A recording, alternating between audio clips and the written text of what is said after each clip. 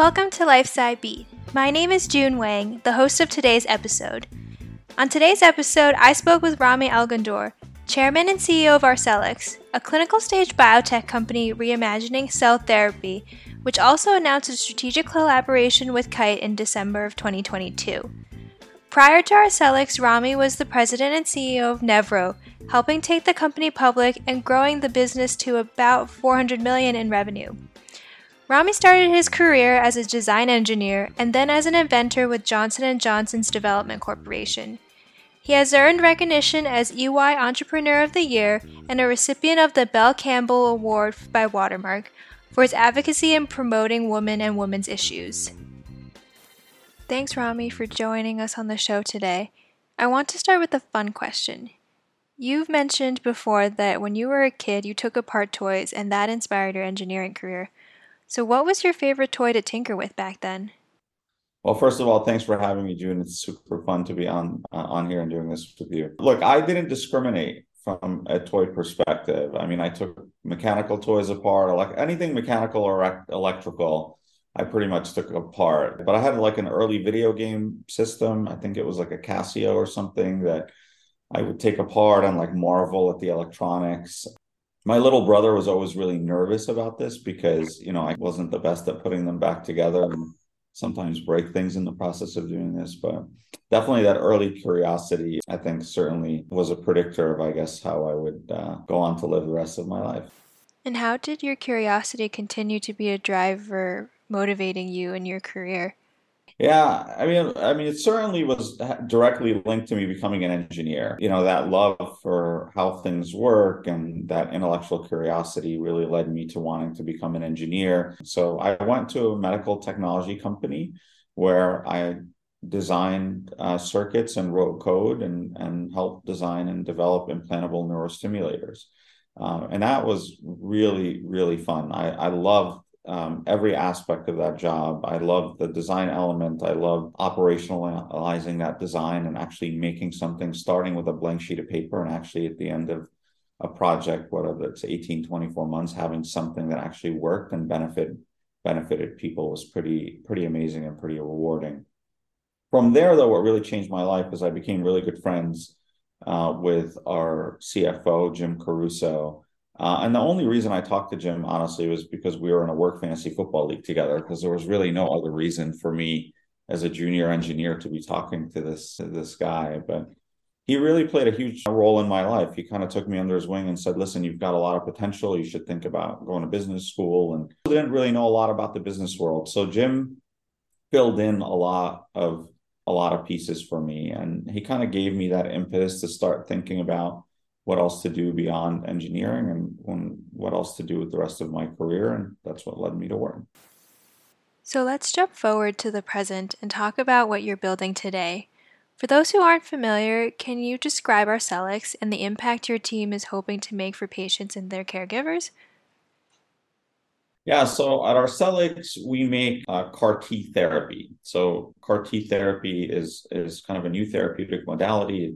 And it essentially harnesses a patient's own immune system to treat cancer and other diseases. And effectively, the way it works is that we are able to extract T cells from a patient and genetically modify them so that they can identify and bind to a particular tumor type that they have. We reinsert those T cells back into the patient. They proliferate and they're able to eradicate the cancer. And so that's pretty amazing. It's really one of the newest kind of what I believe will be one of the foundations of medicine over that decade to come, and one of the reasons that attracted me to Arcellx. Like one of the things I talk about as one of the reasons I joined Arcellx is I kind of wanted to work on something that has Time magazine kind of potential, right? Like if it worked, it could really change the world and certainly treating cancer and particularly some of the things that we're working on here have that potential. Like if they really work, we could be the first company to treat some of these previously untreatable conditions. And that is the kind of thing, to your point, that I really care about. Like I care about impact, both from a people perspective. That's why I invest so much time in people and culture and leadership, but ultimately from humanity. You've said before that one of the things a CEO is responsible for is creating an environment where everyone can do their best every day. Why is focusing on culture so important? I think leadership and culture both matter a lot. I think in the instances where companies I saw in my experience, both in my experience in venture and certainly in my experience as an operator now through two companies, I mean, leadership matters a lot, like having the right leaders, particularly the right leader, CEO, but in general, having the right leadership team is really important. And then culture matters a lot. I think it's one of the things that is gets talked about a lot, but not actually executed as well. Like, you know, we were having a chat at Arcellx here about culture and how to describe it in kind of the interview process. And one of our leadership team members, our general counsel, Miriam, came up with probably the best answer, which is it's real. Like everyone talks about culture, everyone has values on their websites, but ours is actually real. Like it's truly reflective of what we talk about. And I think that's kind of the hard thing that's missing. Like, you know, when you look at companies and you look at teams that are successful, like culture generally is that driver of that success. But it's how often does that happen? Not often enough. But when it does, it's pretty special and it's pretty magical.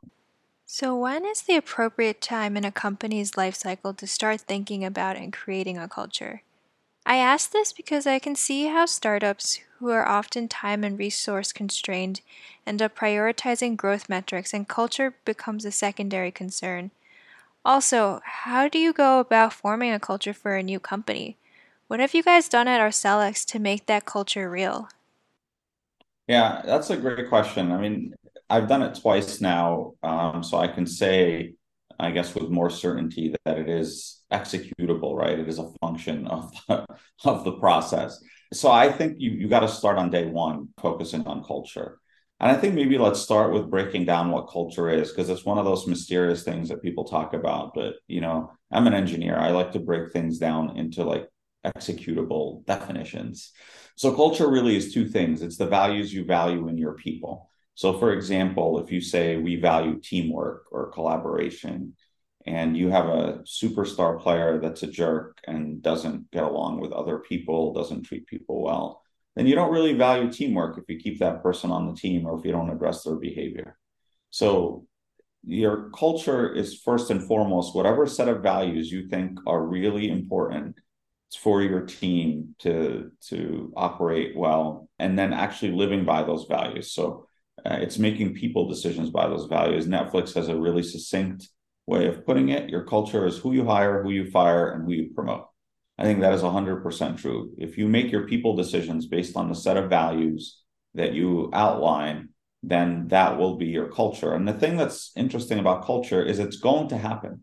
Whether you do it intentionally or not, you're going to have a culture. So you might as well put in the effort from day one to your question of putting a culture in place that you actually enjoy and is going to drive performance, because ultimately you spend more time working than doing anything else. Like you want to be in an environment that you enjoy.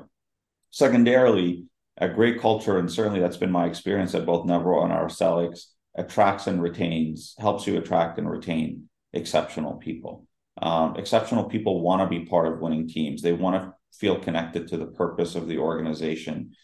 They want to feel like they're having an impact. They want to work with other exceptional people. Like it's frustrating if you're exceptional and you're doing a great job and you know the team around you just isn't able to deliver. So a great culture can help enable all of those things. So it's not just about fun and environment. It's really about attracting and retaining the best people and putting them in a place where they can do what they do best every day. So that's one whole big part of culture. The other part, and I think a lot of people do get that, like operationalizing it and having the discipline to consistently make people decisions by those values is what's hard about it. It's not necessarily the coming up with the values. I think most companies don't have super unique values, but most companies struggle with actually making good operational decisions or living those values. I think that's what we've been able to do really well, both at Nevro and at Arcellx. The other part that is harder, though, is the environment, right? So my sort of three environmental rules are no bureaucracy, no hierarchy, and no politics. those things are harder to enforce. So hierarchy is an example. When you have a growth organization, as you grow, more and more people get promoted into manager roles, but even more than those people that you promote, like a lot of people want to be managers. And so what happens in a lot of organizations, you start creating these little layers just to accommodate those people. And then you have a super hierarchical organization with too many layers, and things just don't work as well. Things get bogged down. And so striving to maintain a relatively flat organization as you grow is really hard because it goes against a lot of times the needs of individuals. But again, going back to culture, if you create a culture that's centered around purpose and teamwork and kind of the greater good, and people buy into that, they're going to be willing to give up their little fiefdoms in order to be part of something greater. So that's kind of a good example. Bureaucracy is another one. As you're building an organization, things break all the time. And the general response to things breaking is people want to put rules in place so they can deal with that break the next time it happens. And you, as a leadership team, and particularly as a CEO, have to fight that as much as you can and try to manage by exception as much as you can, because that will maintain kind of the agility of the organization. Now, I can't tell you if that works to 10,000 people. I've only grown a company to about 1,000 people. I can tell you it works to about 1,000 people. You can generally, for the most part, manage by exception and maintain a pretty low level of bureaucracy.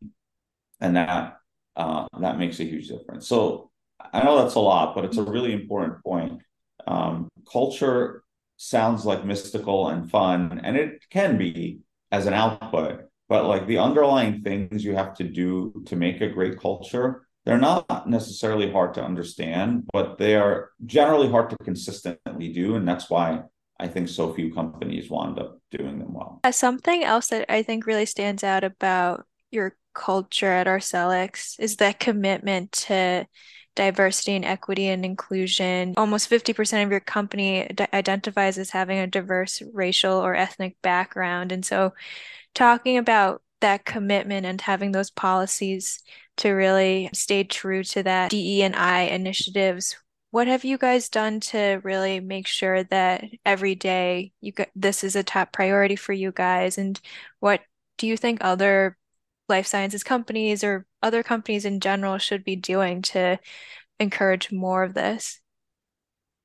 Yeah, that's kind of been our secret weapon, both at Nevro and Arcellx. So if you go through everything I said, and your goal is to hire like the very best people, I always say like we're trying to hire Michael Jordans, like the people who are just absolutely the best at what they do. As an example, you can't consciously or subconsciously exclude 50% of the population because they're women.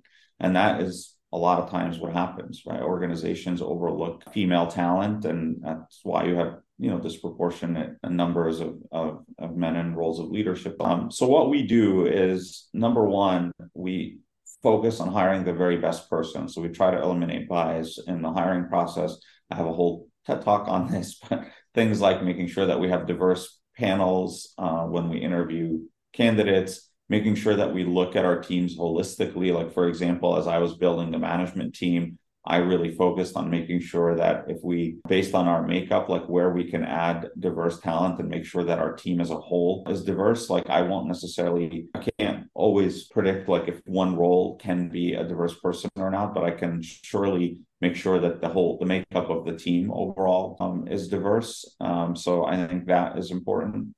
I think creating an environment where people are attracted to it and can be themselves and bring their authenticity and their kind of whole self to work is really important. I think I think this is where a lot of companies struggle. Like they say they want diversity, and they don't necessarily put the effort in to get those diverse candidates, because sometimes it can be harder. Could take longer, whatever the cost is to get that diverse candidate.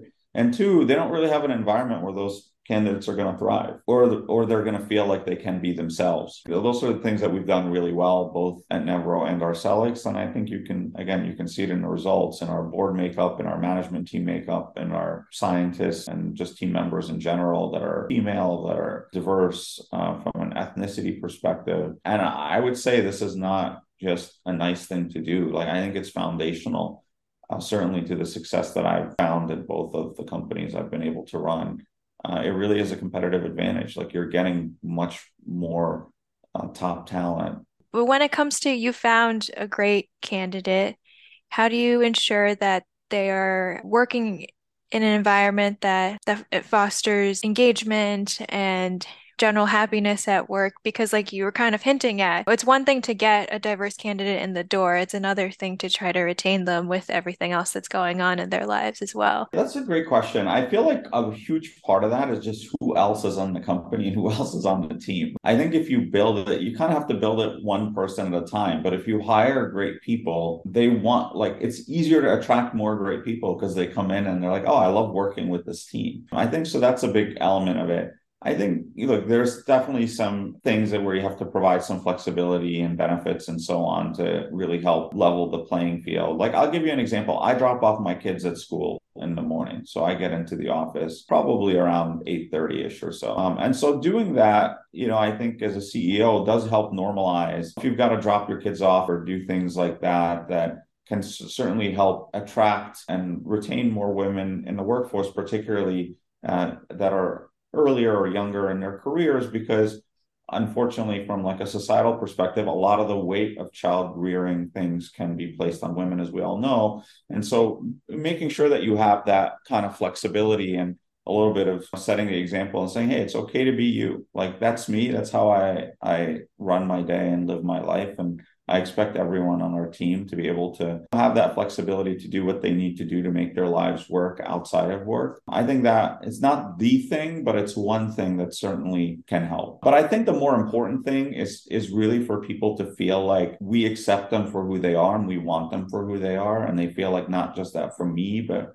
from the broader team. And it's just hard to put into words what that feels like, but you feel it when you're here, right? Like, people, when they come in and they interview and they meet this diverse group of people and they feel that energy and they see them being who they are, like they're not just corporate drones, like they bring their kind of real self to work. They're like, wow, this place is different. And we've had that. We've had people interview where they are like, is this for real? Like, when I show up, is it going to be really like this? And we're like, yeah, that's just the way it is. That's the way we are. And it's super fun. Obviously, you have to deliver and performance is important. It's not fun losing either. You've got to be able to deliver. But to be able to deliver and have fun and work with amazing people, that's kind of the trifecta, and we're fortunate to have that. And I'll just tell you, it takes a lot of effort, but it's not magical. It's just really more about discipline and holding out for the values that you really believe are important. So, focusing on culture is a big part of how you grew Nevro and Arcellx so quickly. What other focus areas helped you scale these businesses? And how did your management style change as you grew a business from early stages to commercial? One of the things about leadership that people talk about a lot is that it's lonely at the top. The thing is, I've never felt lonely. Like, my approach is really very collaborative. I love to bounce ideas off. I love to get a lot of input before I make a decision. And so I have to say, I don't feel like things changed a lot for me from 30 people to 1,000 people. And we haven't quite gone to that big of a number at Arcellx, but it just doesn't change that much. I think your time allocation changes. So I think maybe the most important thing is that you have to build the right foundation, both from a team perspective and a culture perspective in the early days. So back to your question of how early do you start thinking about these things? You got to start thinking about them on day one, because it's a little bit like building a house. So if you don't build a strong foundation and you start layering everything on top over the years, the house is going to crumble, right? But if you build the right foundation, if you have the right leaders around you, and my definition of a leader is that I don't have to think about their function if they're in charge of that function. I mean, I certainly will help them and support them and be a sounding board, but like, I don't have to think about it day to day because they are really fully in control and in charge of that function. And if you have those people and you have great rapport and relationship and trust with them, that is kind of the right foundation that you need. And again, the culture, the things that we stress, like collaboration and character and those foundational things, you're going to go a long way. I think too, one thing that we haven't really talked about is support. Like, having the right board is crucial. I've seen it personally. So I've been really fortunate to work with people like Ali Behbahani, who backed me at Nevro, and actually is the person who pulled me in here into Arcellx. You can't underestimate the value of having people like that you trust, that are super at what they do and can be a great sounding board and really allow you to make long-term decisions. I think one of the things that companies struggle with is making long-term decisions. A lot of times you're just sort of managing for the short term, and having the right board and particularly the right investors can really help you build something really special over the long term. A lot of times, CEOs don't get to choose their boards necessarily, but if you had that power, what exactly would you be looking for in a board? Yeah, I mean, I would be looking for people like Ali Behbahani, like Jill Carroll, Simeon George, people that I know really think long term, are interested in building business, but also care as much as I do about culture, about character, about leadership. You also want people that have a steady hand. Like no matter what you're doing, there's going to be difficult times and challenges and bumps along the way. So you want people who don't get rattled when things are tough. Like we had to take this company public in February in like the worst biotech bear market of all time. We had to do another fundraise in June when the market was even worse than it was in February. And I felt really empowered in my role to make the right decisions for the company, even though those were risky decisions, because I knew I had a board with a steady hand and a lot of wisdom. And that is really what you need. You obviously want them to have a lot of experience and a lot of perspective. Like they're also super helpful in that regard. Like they know the market really well. They know players, they know other investors. They can help us make whether they're pipeline decisions or strategic decisions, and can be a great sounding board for difficult decisions. So I think that's really important. But I'd tell you, at Arcellx, I more or less did get to pick my board, and I love. I mean, we have a great one. I mean, the people I mentioned, Olivia Ware is amazing.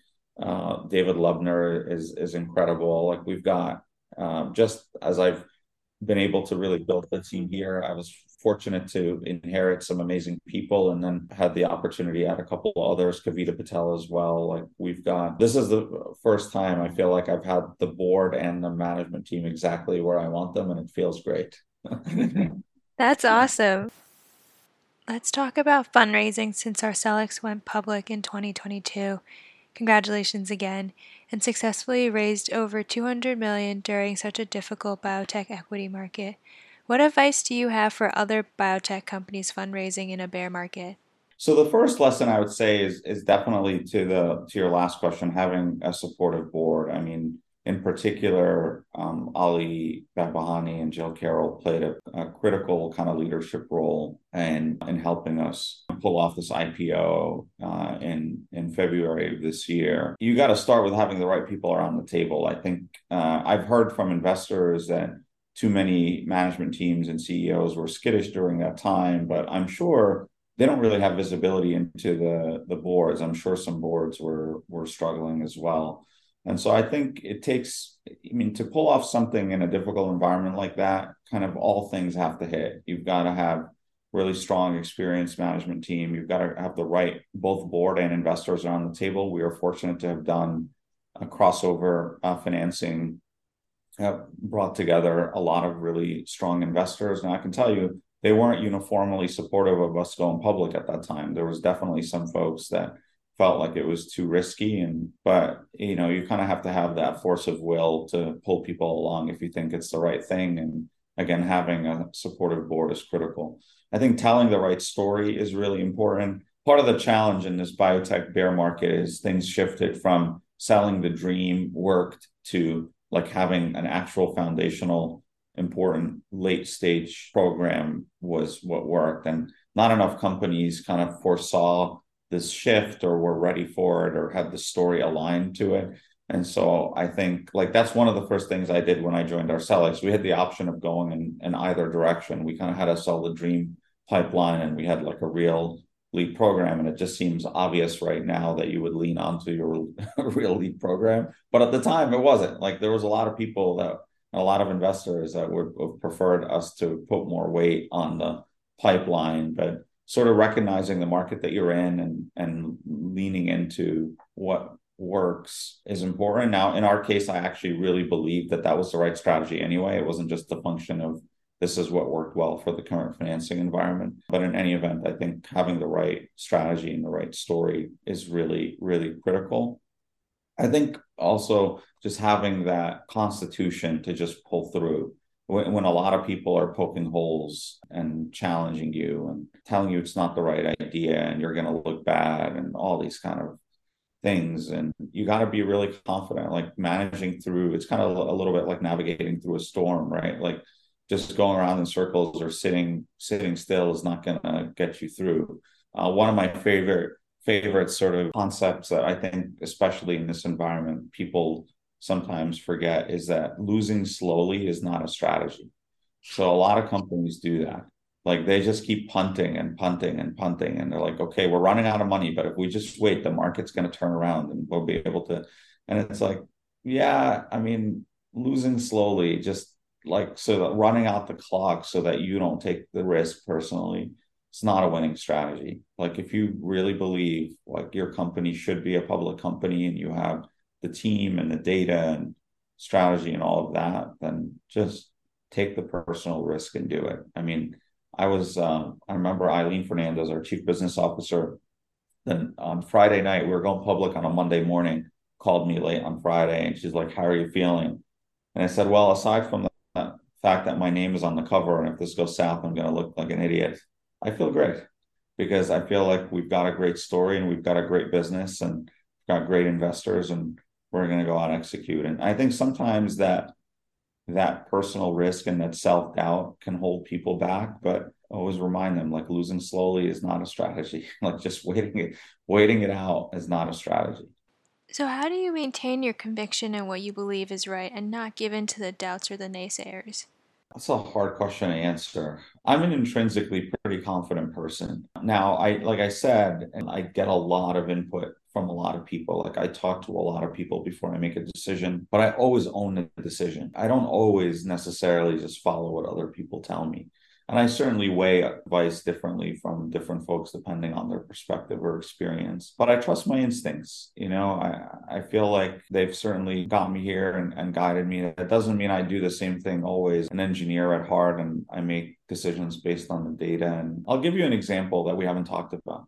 So when I joined Arcellx, the plan was that we were going to build our own manufacturing facility. And those things are incredibly expensive to build. We were a private company at the time. And, you know, when I joined Arcellx, the market was still in a massive bubble. I was like, we just can't do this. Like we can't build this thing that's going to cost that much money while we're private. And if the market goes south, then we're in big trouble. And I said, look, there's definitely a lot of other options out there we can explore. So why would we do this? And the answer I got back consistently was no cell therapy company has ever not built a manufacturing facility.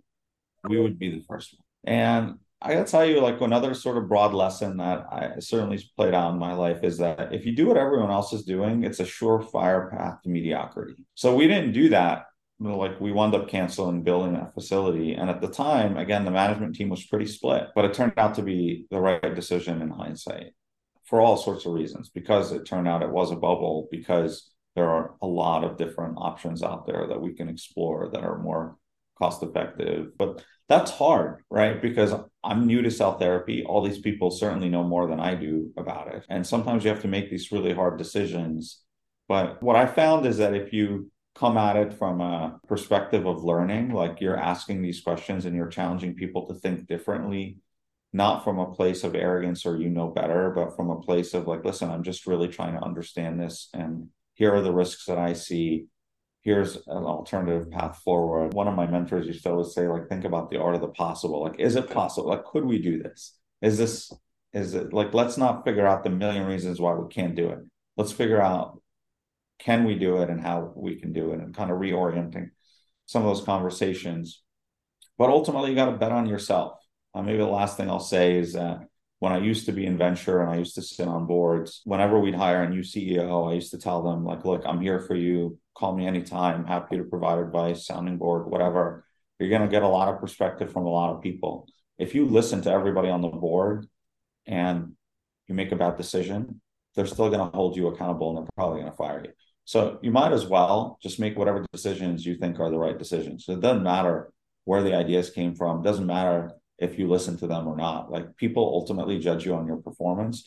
So I think that sometimes gets lost in a lot of situations, especially like really difficult pressure situations. People think the safe thing is to wait it out, like the lose slowly strategy, or the safe thing just to listen to the majority of what other people are telling you. But neither of those things are safe. Like, all that matters at the end of the day is performance. And so you got to get a lot of input, but you've got to own those decisions and just trust your gut. And I imagine Arcellx has had to make some difficult decisions in prioritizing opportunities, such as what indications to go after or manufacturing choices. What frameworks do you use to help you evaluate which opportunities to prioritize? So I mean, starting at the top, your responsibility as the CEO are always to hit the near-term things you need to hit and invest in the long term. And again, that goes back to having the support that you need at the board and investor level, having the resources to do that. And yeah, in a startup like this or at Nevro, you don't have infinite resources. You can't do everything. So I think fundamentally you have to have a process by which you evaluate opportunities. So, example, at Nevro, we ran a ton of phase 1 studies. We're kind of doing something not too dissimilar here at Arcellx. And then you kind of let the data kind of drive you. The other really important thing, though, and I've had this happen both at Nevro and Arcellx, is to make sure that you're setting aggressive timelines, because work will always take the amount of time that's allotted to it. They have to be somewhat realistic, but aggressive timelines. And at the same time, you have to have people understand that while we're pushing for these timelines, if something slips or if something doesn't work out, like, bad news is better than no news. Like, we have a culture of rewarding if something, failing quickly or shooting for the stars and landing on the moon is okay from a timeline or an output perspective. And that's kind of a little bit of a delicate balance to build into R&D organizations, is that we're going to push hard and we're going to strive and we're going to try to do crazy things on crazy timelines. But at the same time, like, hey, it's okay. Like, if we need a quarter or something, we need a change in strategy because data is pointing us in a different direction. That's not just okay. That's great. Like, that's, as long as we're pushing, that's what we want. And I can tell you, having been an engineer, it's tricky. Like, you want to push people, but you also want them to feel like they can take the time they need to get things right, and that if the data pushes them in a different direction, the organization like values that, not punishes that. One more question before we go. What advice do you have for someone interested in becoming a senior leader in the life sciences startup ecosystem? I think one other thing I can think of that is really important, particularly, again, if you're thinking about your career, is that there's no magic. I think when you look at CEOs and boards, kind of feels a little bit magical. Like, who are these people? Like, how do they get there? How do they do it? And when you get up close, there's really no magic. I mean, there are good people and not so good people, but there's no magic. I think if most people who are listening to this, you have the talent, you have the drive, I think the confidence and the self-belief and just going after it is the thing that maybe you need, because when you see it up close, you realize that you can do it too. I'll be taking that advice to heart, and I hope our listeners will as well. What a fantastic conversation. So thank you again, Rami, for being part of the show.